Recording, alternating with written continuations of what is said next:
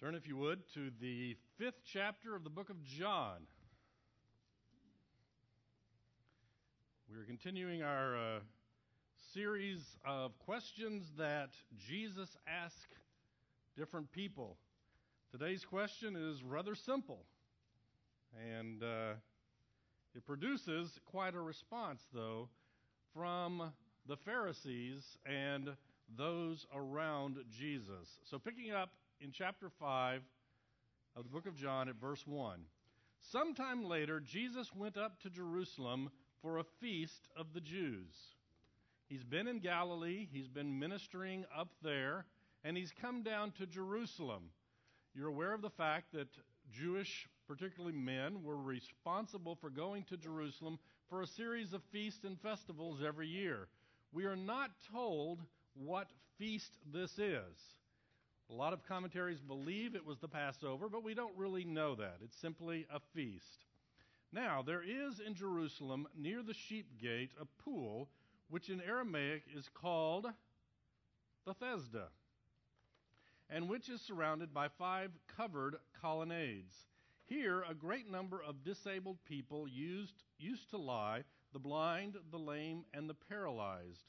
One who was there had been an invalid for 38 years. So we're setting the stage here. There is a pool of water close to the temple. They have actually uncovered this pool. They do know where it is today. And there is a reputation that the pool has that if you enter the water at the appropriate moment, you will be healed. Now, if you were following along and looking at your verse numbers in the NIV that I was reading, you notice that verse 3 says, "Here a great number of disabled people used to lie, the blind, the lame, the paralyzed." And then it goes to verse 5, which says, "One who was there had been an invalid for 38 years. There is no verse 4. There is in the New American Standard. There is in the King James. A lot of modern scholarship believes that verse 4 was added later as a commentary on what this pool was, what it did. We have no evidence in text before, I think, the 4th century that contain verse 4. But it's an interesting commentary. It probably is a historical reference that people of the time were probably aware of to explain why they would sit by this particular pool, but it isn't in the oldest manuscripts, and so that's why it's not included in several of the newer translations. But verse 4 tells us that an angel would come and stir the waters. And if you were the first one to enter the water when the angel stirred it, you would be healed. Now, we have no evidence that this was true. We have no evidence that people were actually healed at this pool. We have no evidence to the contrary either, but we don't have any evidence that they were. But we do know that people believe this. We do know that a large number of sickly people would sit by this pool waiting for an opportunity. You could almost begin to think that this particular pool and the colonnades and the area around it were almost a hospital of the time where people would go when they were in need of some mercy from the community. There wasn't a lot that the people could do to cure them, but they could provide alms and mercy for them. So, that is the situation. We have a large number of people sitting by this pool who are invalid. What does it say? They are blind, lame, and paralyzed. And Jesus comes up. We're told in particular that there is one individual who had been there for 38 years. Now, that's a long time. Probably the average lifespan of a person in this time period. In fact, it was probably longer than the average lifespan. And he had been waiting. So, verse 6, when Jesus saw him lying there and learned that he had been in this condition for a long time, he asked him, "Do you want to get well?" Now, we don't want to accuse Jesus of asking stupid questions, okay? But doesn't this kind of strike you as a stupid question? I mean, let's say that you go over to the emergency room and you greet a patient coming in the door and you ask them, do you want to get well? And they say, no, I came here for a cheeseburger. Or I came here for some other reason. Why would they be there if they didn't want to get well? The people around this pool were sitting there because they wanted to be cured of whatever it was that afflicted them. But Jesus asked the man, do you want to be healed? Do you want to get well? Because the man needed to know that he really did want to get well. Now, there's a spiritual application to this that we'll talk about in a moment, but I'll go ahead and tell you what it is. We know throughout the New Testament, we know throughout particularly the book of John, when dealing with people with infirmities and diseases and particularly blindness, that Jesus used that as a picture of spiritual problems.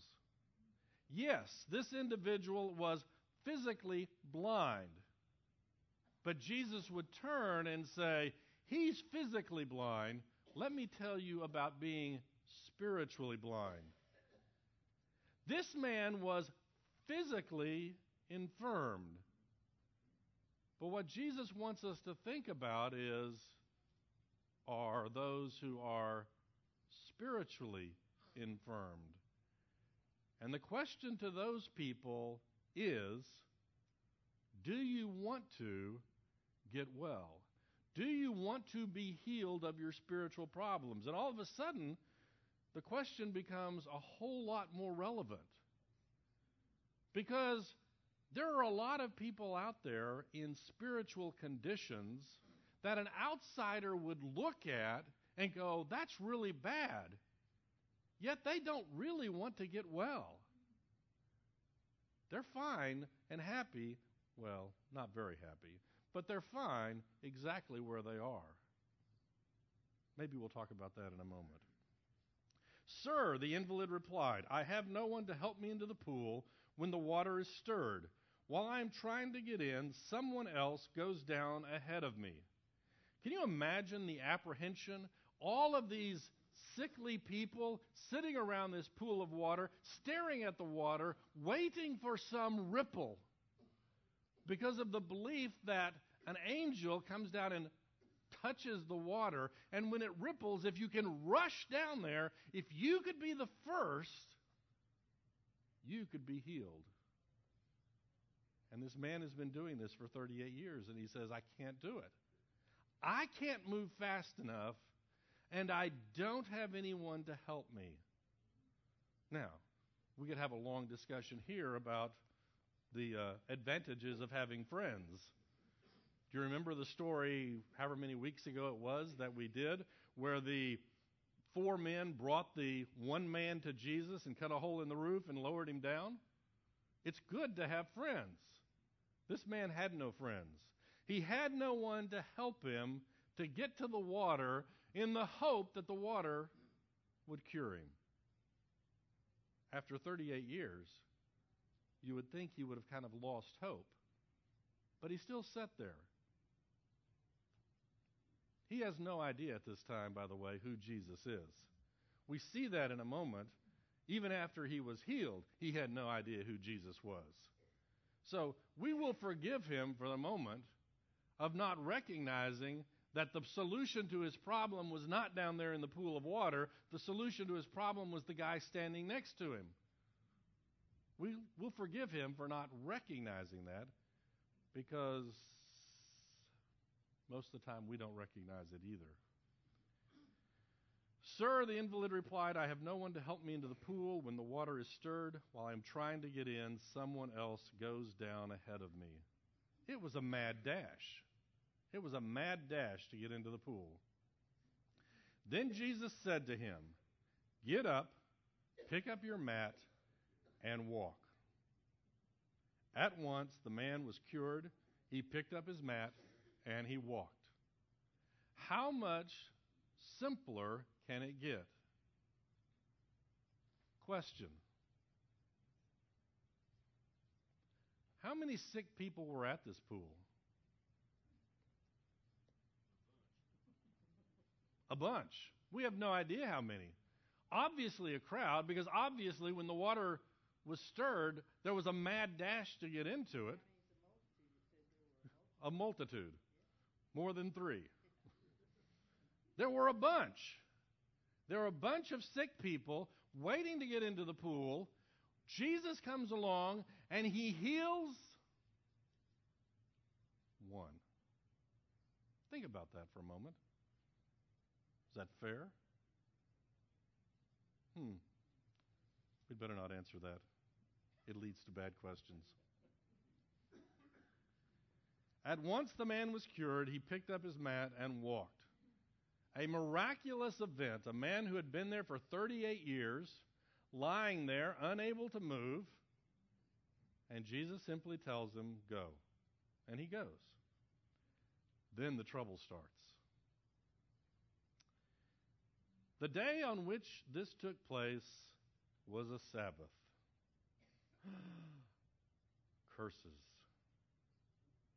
And so the Jews said to the man who had been healed, it is the Sabbath. The law forbids you to carry your mat.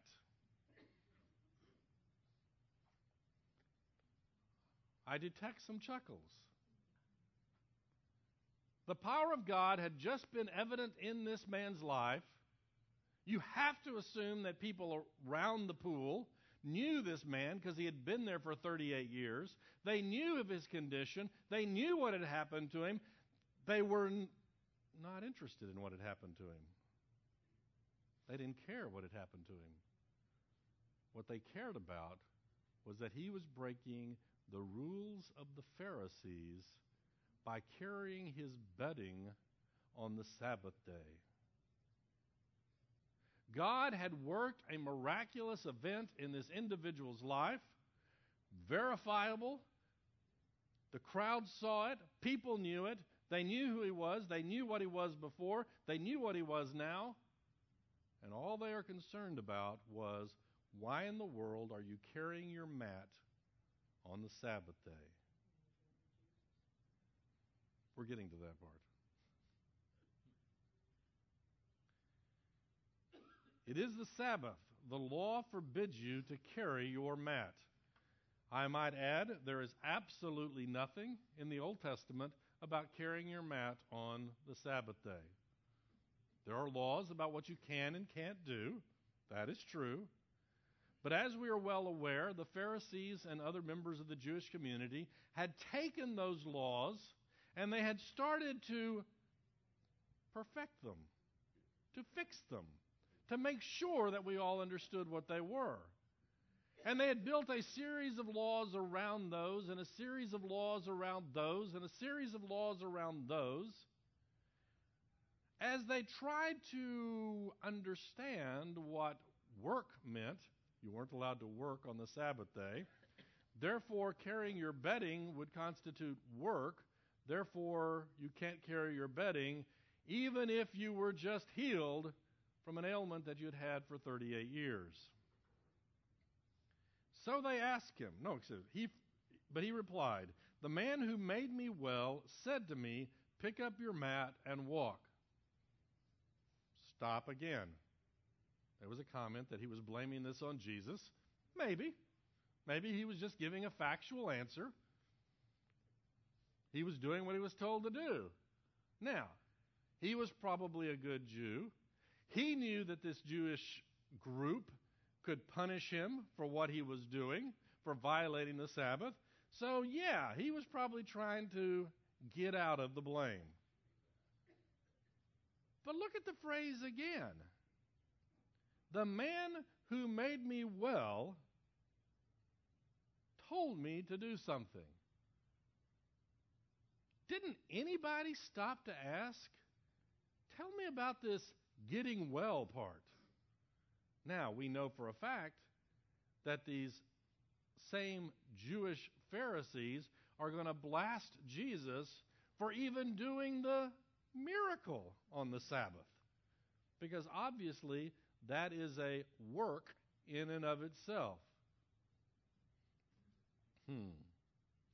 So they asked him, "Who is this fellow who told you to pick it up and walk?"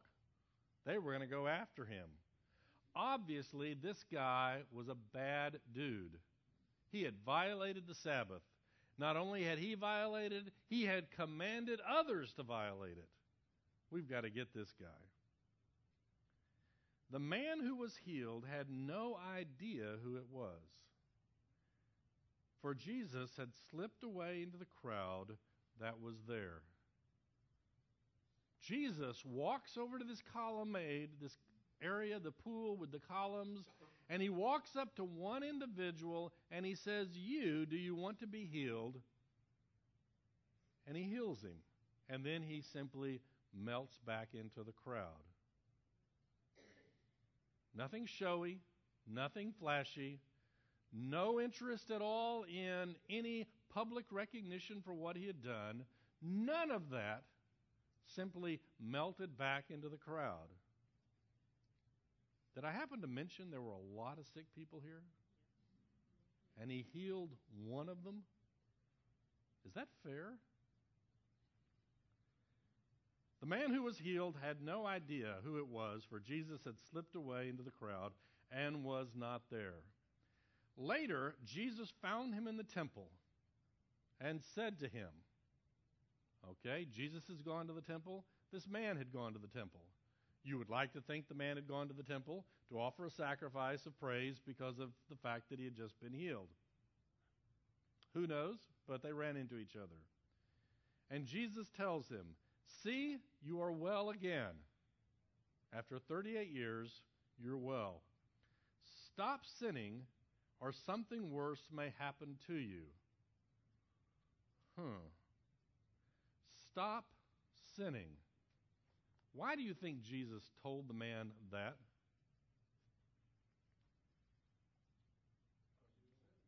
Because he was sinning. Is he saying that the sin caused the sickness? Is the question. I don't know. For all have sinned and fallen short of the glory of God. There was no question in Jesus' mind that this individual had sinned,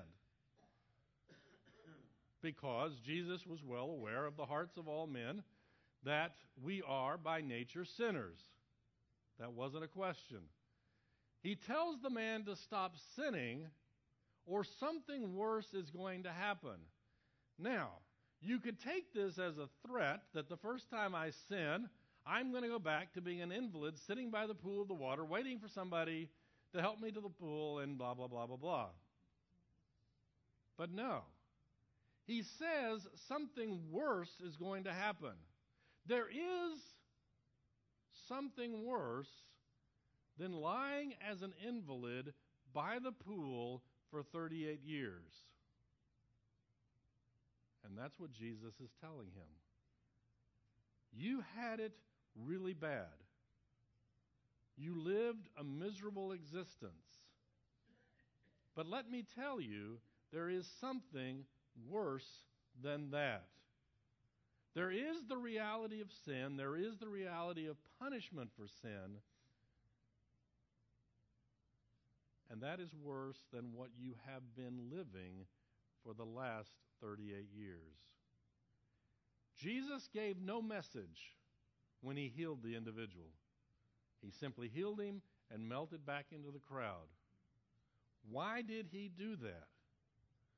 Why didn't he use that as an opportunity to preach to the crowd?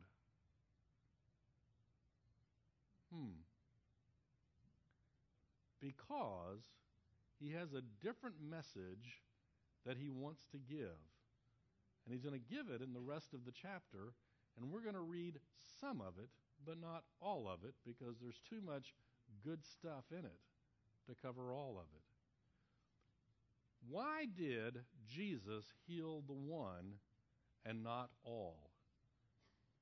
Because being blind, being paralyzed, being lame is not the worst thing in the world. It's bad. I don't want to be there. Okay, I mean, don't. I'm not going to belittle it in any way, form, or fashion. But Jesus wants them to understand that's not the worst condition. The worst condition is the unrepentant sin that brings damnation. There is something worse. And Jesus tells this individual, don't sin. Stop sinning. Or something worse is going to happen. Now, the question was raised by Marilyn. Is he implying that he was an invalid because of his sin? And we've addressed this in here before. The obvious answer is yes and no. So we can go on to the next topic. All infirmities, all sin, all the bad things in this life are ultimately caused by sin.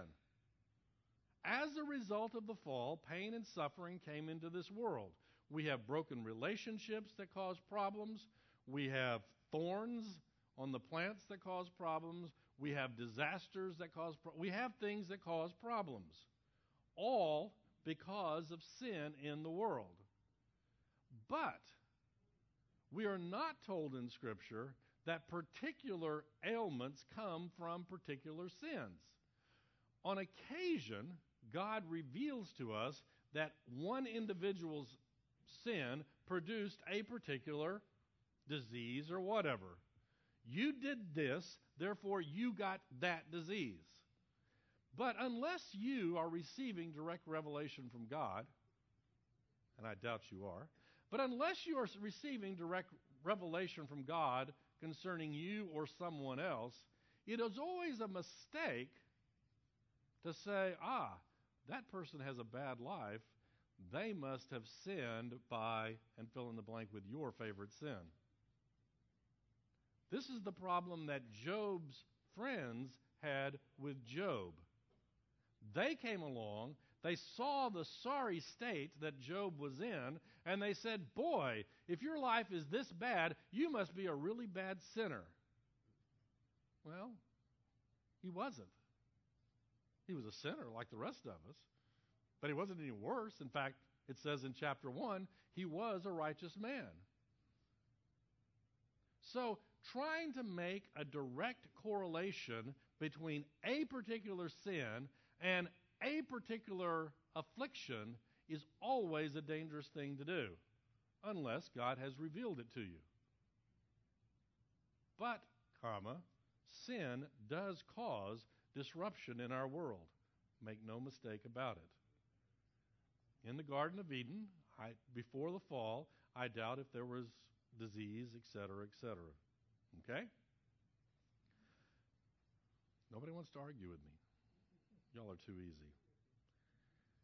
See that you are well again. Stop sinning, or something worse may happen to you. The man went away and told the Jews that it was Jesus who had made him well. The little snitch. He had probably been put on notice. If you see the guy again, let us know, because otherwise we're going to punish you. And he didn't want to be punished by the Jewish community. He wasn't yet ready to be a martyr for the faith. So, that's all the introduction. Now comes the good stuff. So, because Jesus was doing things on the Sabbath, the Jews persecuted him. He was doing things, these things on the Sabbath. What things was he doing? He was healing people. He was curing diseases.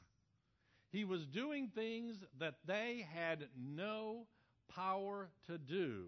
He was demonstrating that he had a power and authority that they could not begin to imagine. And they hated him for it. They didn't like it. Jesus said to them, "My Father is always at his work to this very day, and I too am working." Now, you've got a group of agitated Pharisees who are agitated because he's been healing on the Sabbath. How do you think they're going to respond to this comment? My Father is always working, and I'm working too. For this reason, the Jews tried all the harder to kill him. Not only was he breaking the Sabbath, but he was even calling God his own Father, making himself equal with God. Now, at this point, we need a brief digression into the Sabbath day. God created the earth in 6 days, and on the seventh day, God rested. Question: was God worn out? No. God was not worn out. Was he a little bit tired? No. Did God cease doing anything on that day? No. Why? We are told in the Scriptures that the world is sustained constantly by the power of God. If God stopped being God, the world would stop being in existence. It is sustained. We are not deists. God did not create the world, wind it up like a clock, and stick it over on the shelf and leave it alone. It is sustained and maintained moment by moment by God's power. If God stopped working, the world as we know it would cease to exist. So, if he wasn't tired, if he wasn't worn out, if there were things that he kept doing, why in the world did he institute the Sabbath day in the first place? He didn't need it. We needed it. God instituted the Sabbath because God knew that we, as finite creatures, you do know we're finite creatures, right? There is a God, and you're not it. Okay? We are finite creatures. We are dependent upon God for our next breath. And as such, God built into the fabric of the universe the idea that you and I need to rest. We need to rest because our physical bodies need it. We need to rest because our relationship with God is built upon us recognizing our dependence upon God. And that's what we do on the Sabbath. If I believe that everything I am, everything that I do, everything that I accomplish is my work and mine alone, I will work 7 days a week, 52 weeks of the year, and I will wear myself to an early grave. But by golly, I'll show that I did it. When I am dependent upon God, I am willing to stop and say, okay, I don't understand. There is work to be done. There is work to be done, but God tells me to stop my work and trust in Him. This far and no farther.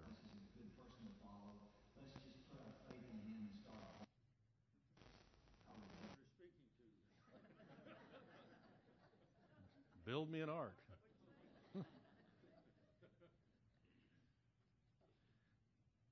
For this reason, the Jews tried all the harder to kill him.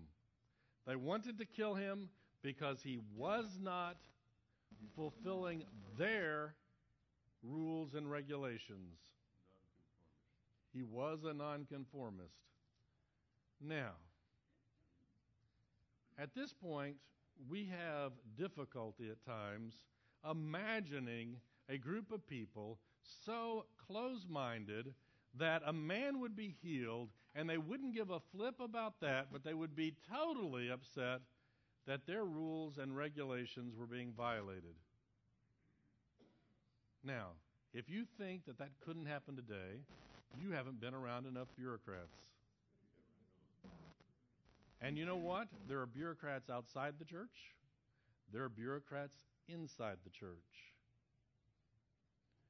We had discussions several years ago when we worked through the doctrinal statement of the church, and when when we were in 1 Corinthians, about the gift of healing.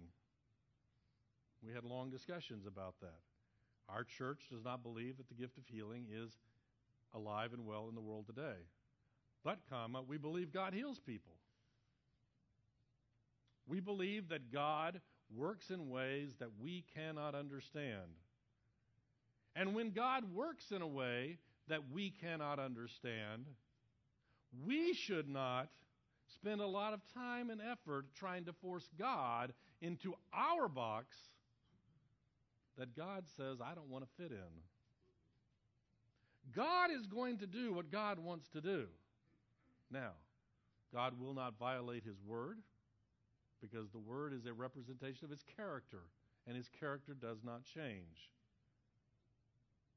But God is God, and you are not. And if God wants to heal someone miraculously, and He does, if God wants to heal somebody miraculously, who are we to complain that it wasn't done in a Bible church by a pastor from Dallas Theological Seminary? Just a thought. I don't want to get into any trouble. Not only did Jesus heal on the Sabbath, He also claimed that God was His Father. The rest of this chapter is a fabulous discussion. I'm just going to read part of it. We won't get through most of it. But I quote it so often that I want you to know that I'm really not making this stuff up when I quote it. Well, sometimes I am making it up, but you'll have to catch me on those. Jesus gave them this answer. I tell you the truth. The Son can do nothing by Himself. He can only do what He sees His Father doing. Because whatever the Father does, the Son also does. Now, I don't think there would be any discussion at the time that they know who He's talking about here. Just like in the last comment when He said, my Father is always working and I am too, they know that He's talking about God the Father. They know that. There's no question.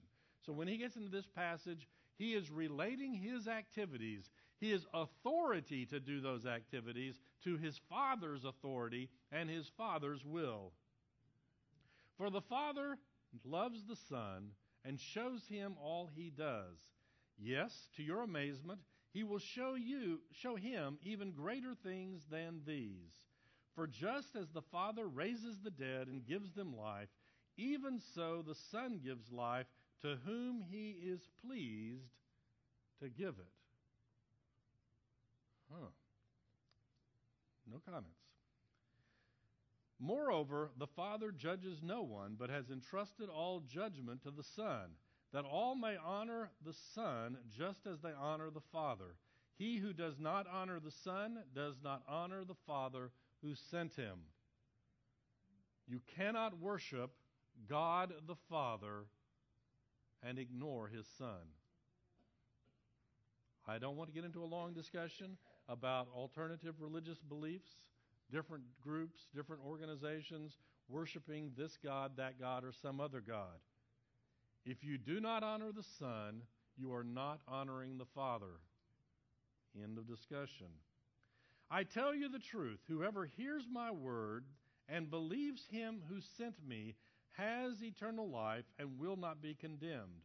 He has crossed from death unto life. I tell you the truth, a time is coming, and has now come, when the dead will hear the voice of the Son of God, and those who hear will live. Are we talking about physically dead people here? Well, we do know that Jesus healed a few dead people, okay? Brought them back. Lazarus, come forth. And He did. Okay. But is that what He's really talking about here? No. He is talking about us being dead in our trespasses and our sins. And God, Jesus, speaks, and the dead come to life. I tell you the truth. Verse 26, for as the Father has life in himself, so he has granted the Son to have life in himself. That's a huge philosophical discussion in that verse right there. The Father has life in himself. In philosophy, they talk about necessary beings and contingent beings. Contingent beings are those that could not exist. It is possible for them to not exist. You and I are contingent beings. Without God giving us breath, we cease to exist. We do not have to exist. We may think we're the center of the universe, but we're not. God the Father is not contingent upon anything. He has life in and of himself. Because of his being, he has life. And he has given him authority to judge because he is the Son of Man. Do not be amazed at this, for a time is coming when all who are in their graves will hear his voice and come out. Those who have done good will rise to live, and those who have done evil will rise to be condemned. By myself I can do nothing. I judge only as I hear, and my judgment is just. For I seek not to please myself, but him who sent me. There it is, the mission of Christ. The Pharisees thought they had him. He had violated their law. They hated him, and they wanted to kill him for healing a man on the Sabbath, for instructing the man to carry his mat on the Sabbath. Whew, this is a bad dude. And Christ responds with a discussion of his relationship to his Father and the fact that the Father had given him the authority and the power to do these things. And who in the world do you think you are, Pharisees, for telling me no? The Father has life. He gives it to the Son, who gives it to us when we hear the Word and respond to it. I quote this often about the fact that Jesus only did what the Father directed him to do. Ultimately, ideally, that's how we are to live our lives, directed by the Father. But we don't do that. We want to put God in a box, to put Jesus in a box. We want to be like the Pharisees and construct our rules upon our rules upon our rules. And we lose sight of the fact that the Father sent the Son to give us life. And not just to see if we can be better than somebody else by keeping one more rule and one more regulation than they are. By myself I can do nothing. I judge only as I hear, and my judgment is just. For I seek not to please myself, but him who sent me.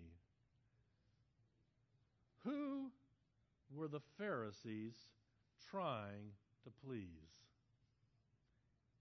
It's actually a harder question than it might appear.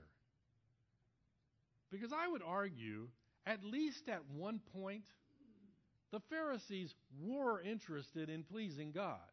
They were interested in doing what God would have them to do. But over time, they became more interested in the applause of men than the applause of God. Yes?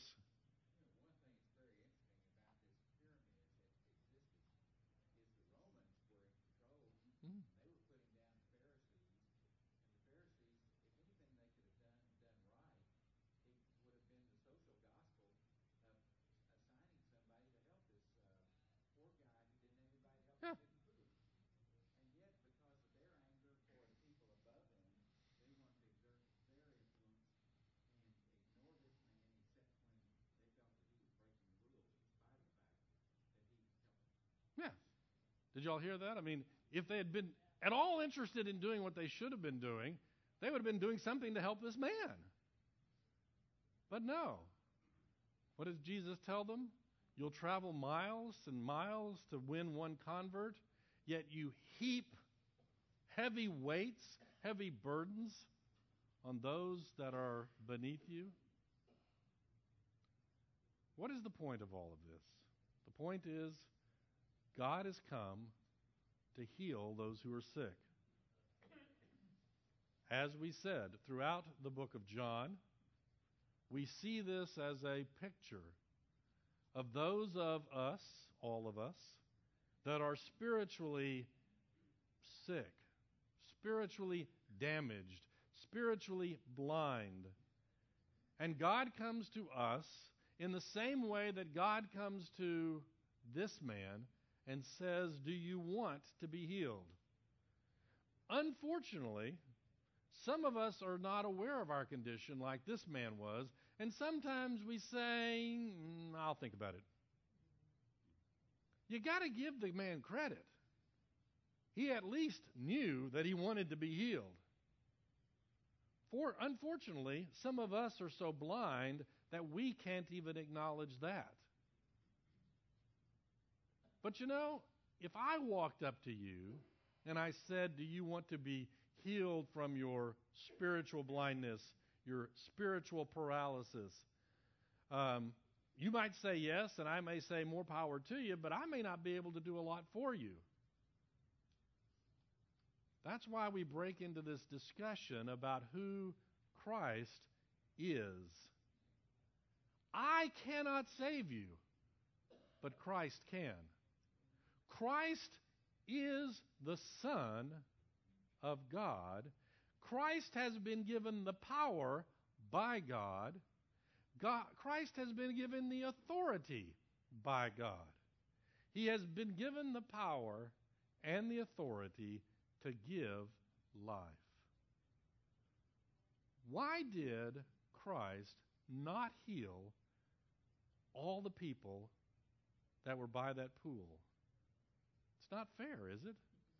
Well, it has nothing to do with being fair. We sometimes lose sight of the fact, we had this discussion several weeks ago, Christ didn't come to physically heal everyone on the planet. He could have done it. He had the power to do it. He came to spiritually heal everyone on the planet. The physical healing was simply the opportunity to present the gospel, to present the message, to stir up the crowd, if you will, good or bad. Sometimes he stirs up a good crowd, sometimes the physical healing is not the message. The spiritual healing is the message. We sometimes would be like this man. And I do not fault him at all for this. If I had been in this condition for 38 years, I would think that's the worst thing in the world. I really would. But Jesus says, no, there's something much worse. Don't worry so much about the one that can destroy the body. Worry about the one who can destroy your soul. The Pharisees were still thinking in physical terms. And Jesus was trying to drag them out of that view, probably unsuccessfully. Because in about 2 or 3 more chapters, we see again, they're still trying to kill him for healing somebody on the Sabbath. They didn't learn at all. Let's close in prayer. Dear Heavenly Father, thank you that you healed this man. But thank you even more that you have healed all of us. I pray, Lord, that you would work in our lives and bring in our lives the reality of what you have accomplished in us. For it's in Jesus' name we pray. Amen.